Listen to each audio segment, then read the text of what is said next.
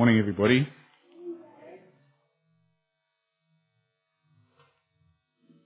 Let's just commit this time to God.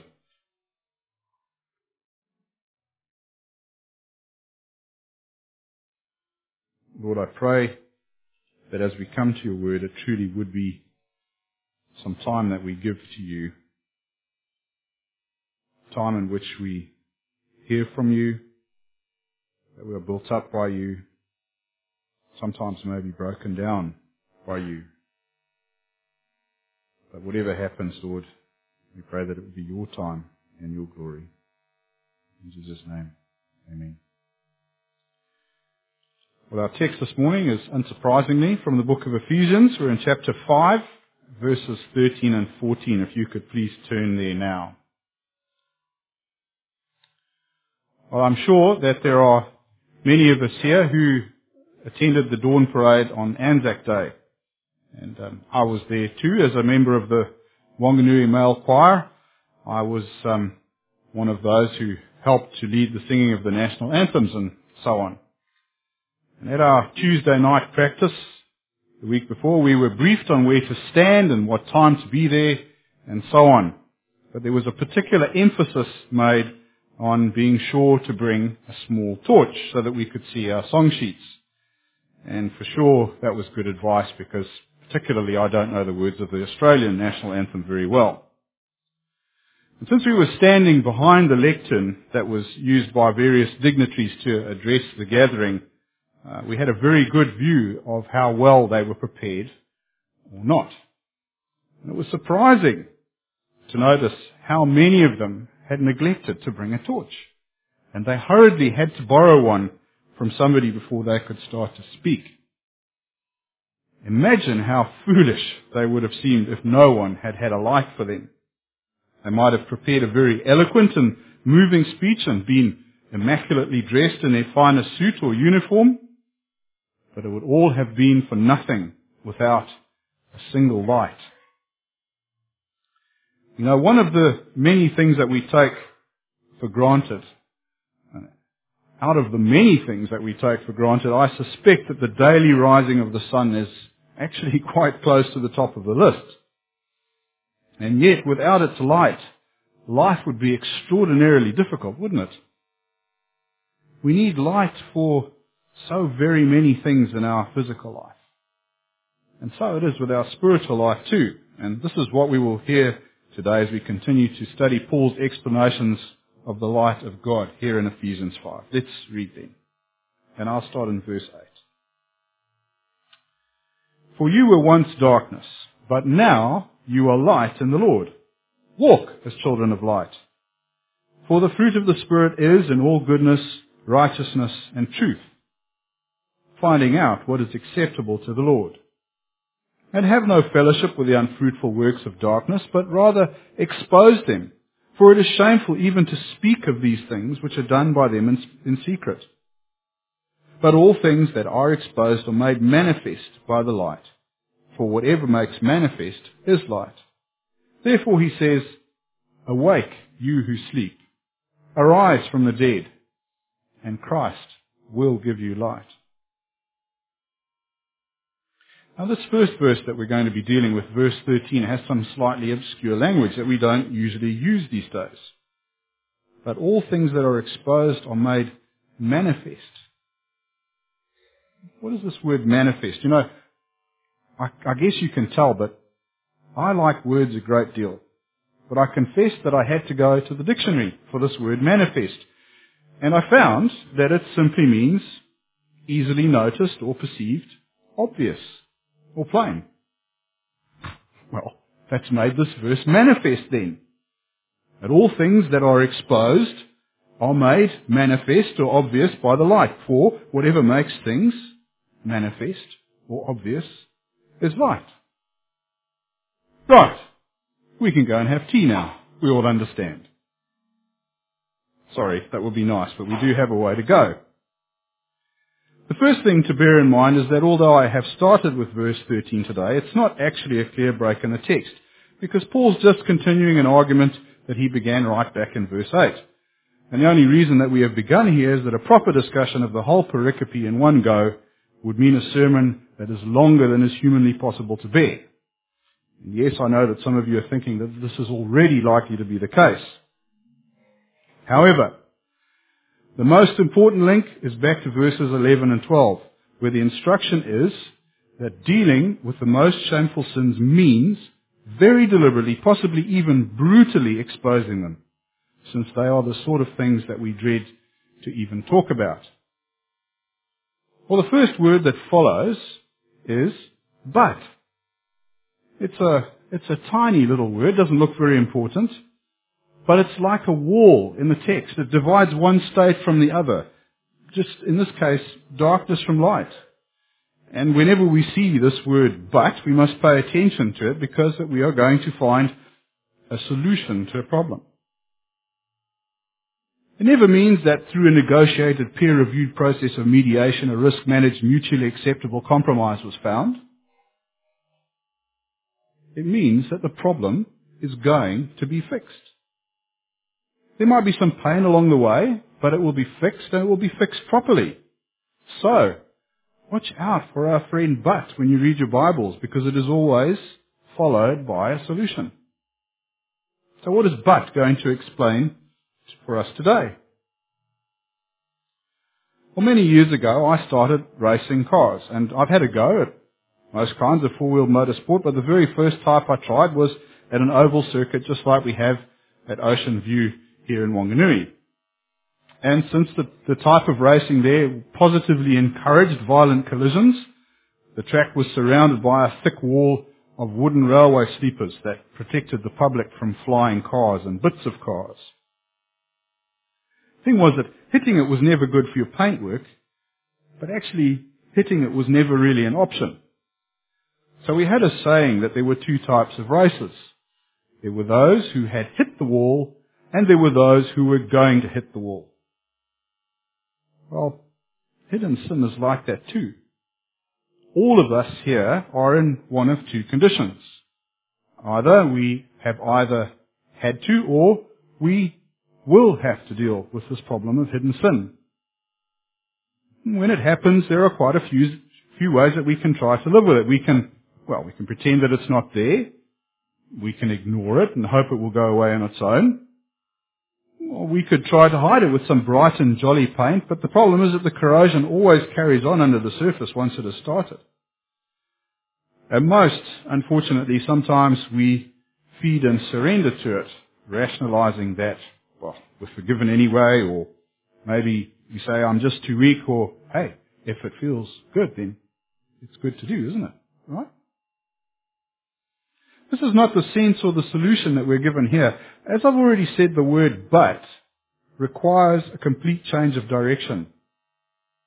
And so when we read all as the very next word, we must understand it as just that. It doesn't mean nearly or not quite, but it means all, everything. The truth is that no matter what kind or amount is there, we can never ever expect to continue to live with hidden sinfulness and continue to grow in either our relationship to God or our likeness to Christ. It just can't and won't happen. If we want to have that precious closeness with the Lord and to see our characters grow in grace and love, then we need to make these sins visible so that the light of Jesus can show them for what they are, and then they can be dealt with. They must all be made manifest, as our verse says.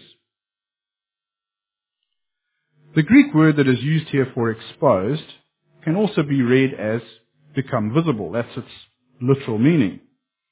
But it actually carries with it a much deeper meaning than that, because it is linked to this word manifest. The exposure that's being spoken of here is more than merely to appear like, oh, there you are. That reveals only the outside. A person may appear in a false guise or without a disclosure of what they really are, but to be manifested is to be revealed in one's true character. We get to see the real deal in the big picture. So what we're looking at here is, like all good dancers, a two-part tango. And as with the journey of sanctification, this is cooperative work between us and God. We expose the sin, and then He provides the holy light to manifest what it truly is so that it can be dealt with. You know, I could pick a book up off the shelf and show it to you, but you won't really know what's inside until you open it up in the light and you read it. And this is what we can understand when we read here that what is exposed is made manifest by the light. Like those folk who were making speeches at the Anzac Day commemoration, we too need some illumination to read the book. It concerns me a little, though, that after hearing this talk about exposure, that some might have the impression that it is possible to hide things from God. Quite the opposite is true. Secret sins on earth are just open scandal in heaven. God sees and knows everything that we do, and it is foolishness to imagine that we can ever conceal even the smallest, the very tiniest detail from Him. I think this begs a question then. If God does know everything, well, why is it necessary for us to expose sins, to confess and make them open? Once we're saved, why can't we just get on with our lives willy-nilly and let God mop up the consequences internally with no bother to us? I mean, He knows everything. Well, I believe that aside from the clear fact that Scripture requires us to confess our sins, there are at least 3 good reasons I can think of, and I'm guessing you'll think of more. The first one is that we need to confess just as a reminder. The vast swathe of human history that's contained in Scripture, particularly in the Old Testament, it amply demonstrates that humans have an absolutely appalling tendency to forget about sin and God if we're left to our own devices. Israel did this again and again, and we are fooling ourselves if we think that we are any better today. The discipline of regular confession reminds us both of our weakness and of our need for the love and mercy of God. Secondly, something extraordinarily sweet and marvelous has been done for us by our Saviour. Surely we should not despise some effort of service in return. And thirdly, although we cannot see the stain itself, sin is a thing. It exists. It was created by an act, and therefore it needs an act to undo it. A kind of every action has an equal and opposite reaction thing. Unfortunately, insofar as wiping the actual offence of the sin away from God's perspective is concerned, that's not something we can ever do by ourselves. And therefore that specific work was provided for by Jesus, who, despite being God, died on the cross to make payment for our sins once and for all. And thanks to Him, that offence slate was wiped clean. However, that doesn't absolve us from all responsibility. We need to act too. And one way of doing this is with our mouths. The Bible tells us that confession has great power. And I'll prove it. Here's a few scriptures about confession, which means, in a broader sense, about speaking. 1 John 1:9. If we confess our sins, He is faithful and just to forgive our sins and to cleanse us from all unrighteousness. If we confess our sins, we must tell God what we have done wrong. We must take responsibility and accountability, and when we do so, then He will forgive us. Now, confession might at times be a solitary thing that we do, but it also is something that we can do together with fellow believers. We can act together to bear each other burdens. James 5:16. Confess your trespasses to one another and pray for one another that you may be healed. The effective, fervent prayer of a righteous man avails much. When our hearts are right with God, there is great power in confession both for ourselves and for our brothers and sisters in Christ. But of course, the ultimate confession is that God is. And that will be one that every believer will make. And ultimately, every created being will make. Philippians 2:10.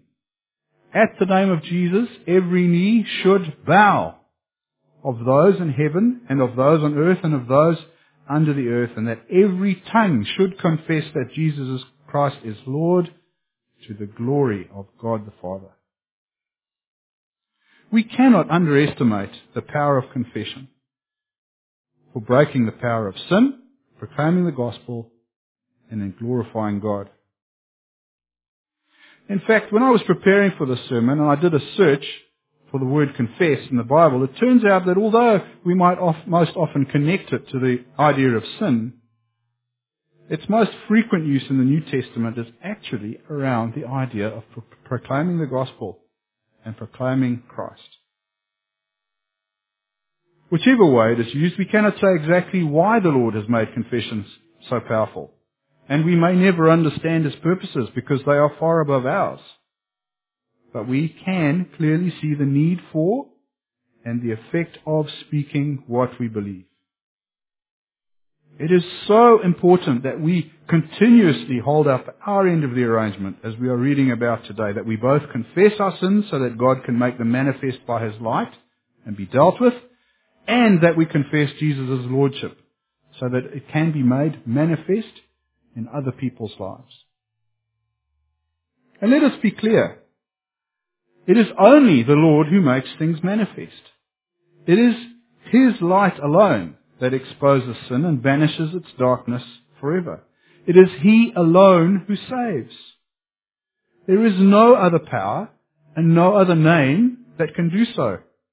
And we do not need any human or any other intermediary for the forgiveness of sin and the gift of eternal life. Only the precious blood of Jesus and the honest utterance of our mouths. Well, this is the key part of Paul's overall encouragement to walk as children of light, isn't it? And if we are children of light, then why would we ever be afraid to open ourselves to the light of God? Believers are forgiven their sins completely and utterly. We have nothing to fear from openness. In the book of Jeremiah, chapter 31, where we can first read of God's new covenant with mankind, which is fulfilled in Jesus, we understand today as being saved.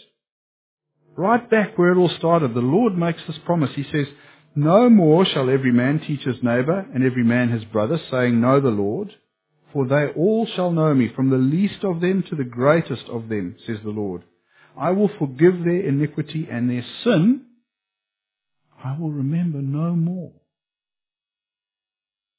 It's amazing.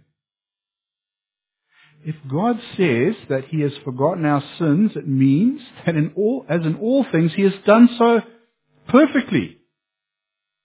There will never ever be a case of us being confronted by the Lord laughing and saying, "Ha ha, I fooled you. Actually, I've kept a note of all the bad stuff in this little book in my back pocket, and now you're going to pay." It just won't happen. Praise the Lord for His mercy towards all those who call on His name for their salvation. So what we're reading here is a very practical advice on one of the things that we ought to routinely do as a believer. Keep short accounts with the Lord. Confess your sins to Him. Repent. Be open to Him, and He will certainly bless your walk and your work. Remember that Jesus' advice to His disciples concerning the Lord's Prayer was to pray how often? Daily. "Our Father who art in heaven, forgive us our sins as we forgive those who sin against us." In the same way that we ought to be sharing our day with God in all the things we do, well, we ought to also be cleaning up the mess we make as we go along. There is no justification or profit in storing up our sins for just before communion once a month. Confess them and forget them as the Lord has promised us in a daily discipline. Before we leave this topic, and while we are on the subject of forgetfulness, I think it's worth a reminder that when we do get to stand before God in judgment, I think we're going to be in for a surprise. Some of the sins that we're going to hear about will be surprising to us because we didn't know or notice that we were committing them. And with that in mind, it is wise to take the example of King David, who prayed in Psalm 19:12. Who can understand his errors? Cleanse me, Lord, from secret faults. He's asking God here to cleanse him from the sins that David just didn't know about. I know that sounds a little bit weird, but a really thorough spiritual tidy-up will need to include us asking God to forgive us for the sins that we didn't know we've committed. And that might seem to be a little inconsistent with what I've just said about His forgetting all of our sins. It might sound like we ought to be motivated by fear to just, neaten up the verges of all our lives, to get those little wheel things out and go along and get rid of the extra grass. But I think if we look through the general tone of the psalm here that includes this advice, I believe we'll find that it is neither inconsistent counsel or an action that's motivated by fear. How does Psalm 19 start? It starts with this great sentence of praise. The heavens declare the glory of the Lord. And it goes on further to speak about how creation reveals God and to praise His law, His testimonies, statutes, commandments, and judgments for their positive effects on mankind. In verse 11, there is a clue to David's motivation for being clean from sin. I'll paraphrase it. There is great reward in holding to the Lord's ways. And the final verses contain David's confession. So he's not afraid. Instead, out of a recognition of the Lord's purity and holiness and righteousness, he just wants to be as clean as he can be, to please the one who has done so much for him. Don't you think those are excellent motives? Ones that all of us here could profitably share? Let's move on.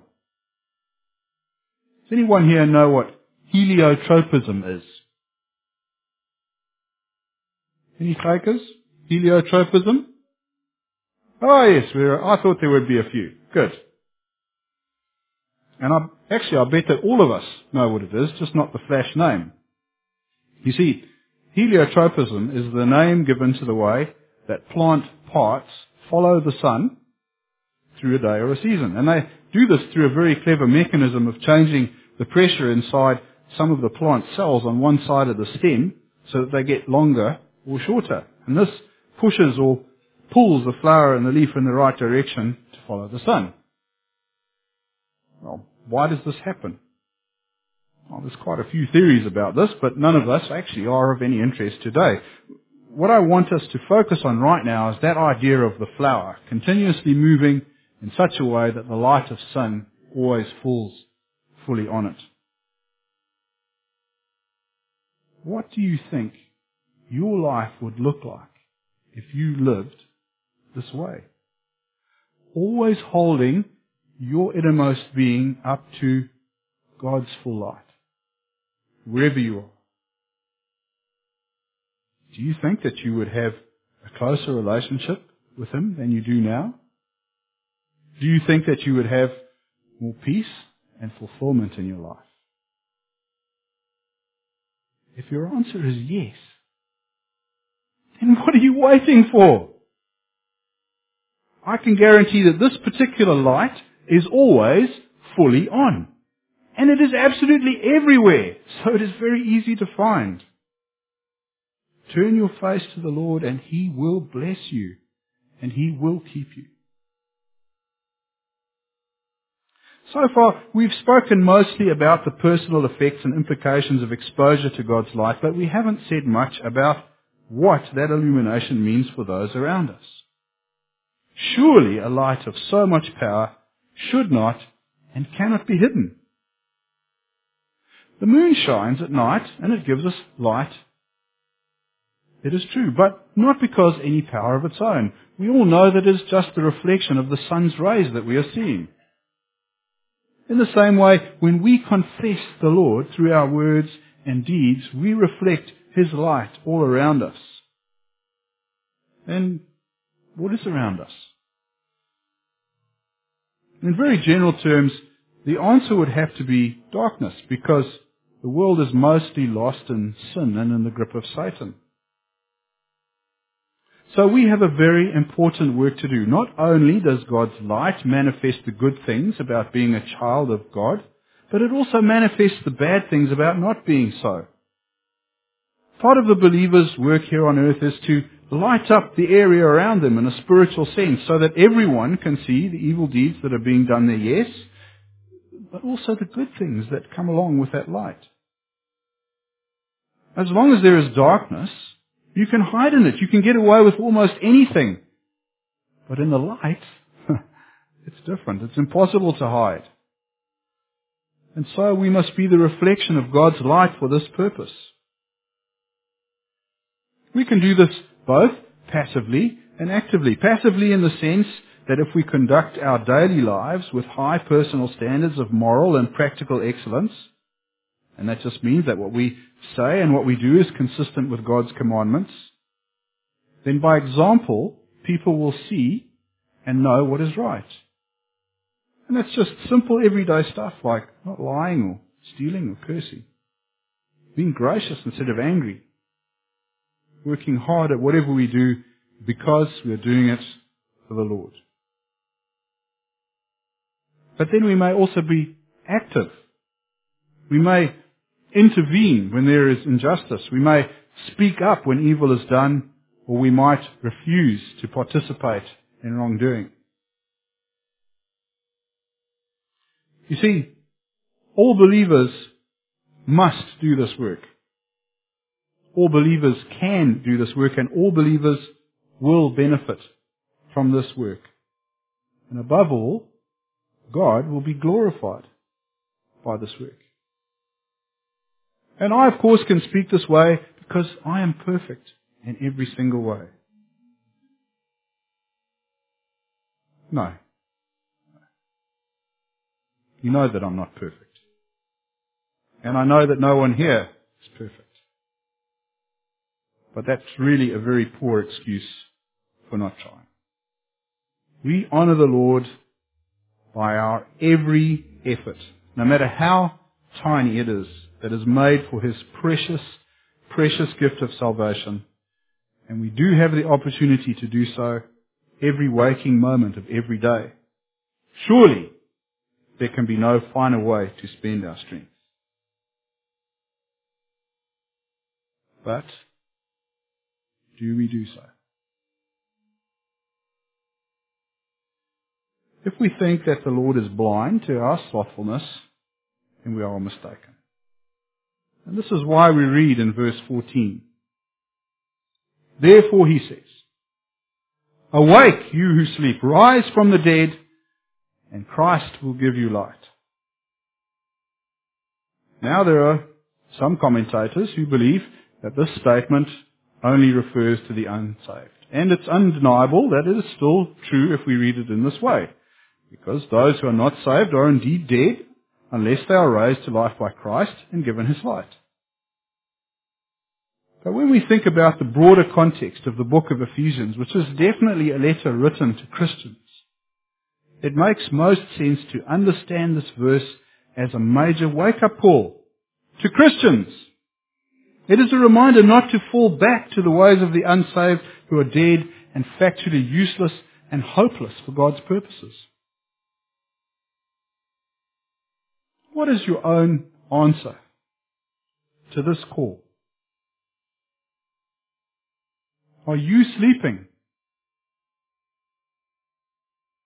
You know very well that I'm not a pastor, but I have attended a number of pastors' meetings over the past few years, and one topic of conversation that can pretty much be counted on to come up at any one of these assemblies is the problem of nominal Christians. Those who come to church, who say they're Christians, they might look like Christians, but the problem is they do not participate. They just kind of lurk around on the fringes.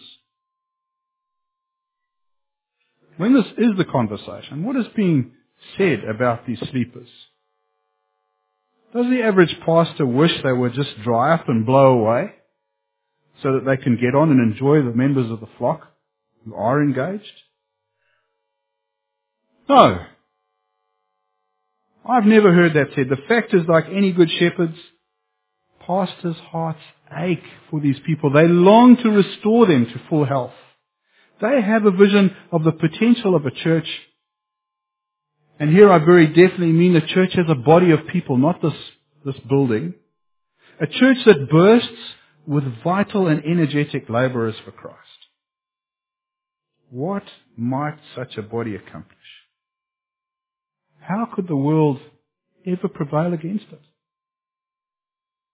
However, the reality is most often a fraction of that possibility, and the blame for that lies squarely with each one of us.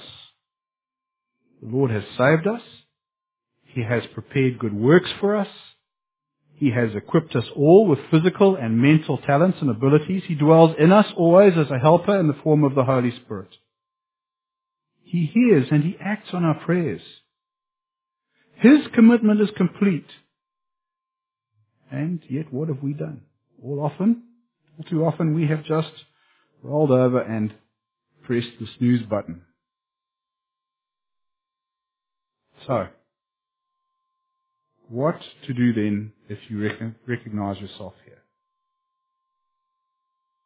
It's very simple.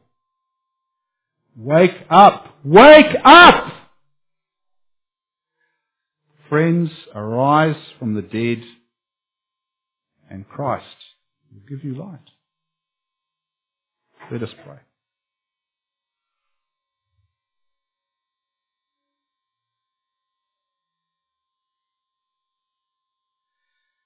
Heavenly Father, thank you for your light. It is so hard to blunder around in the darkness.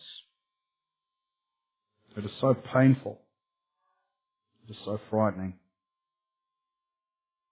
You could have left us there, and yet you graciously gave us this bright light. Oh Lord, I pray that we would never ever waste it. That we would be beacons of that light for the world and for your glory. We ask this in Jesus' name. Amen.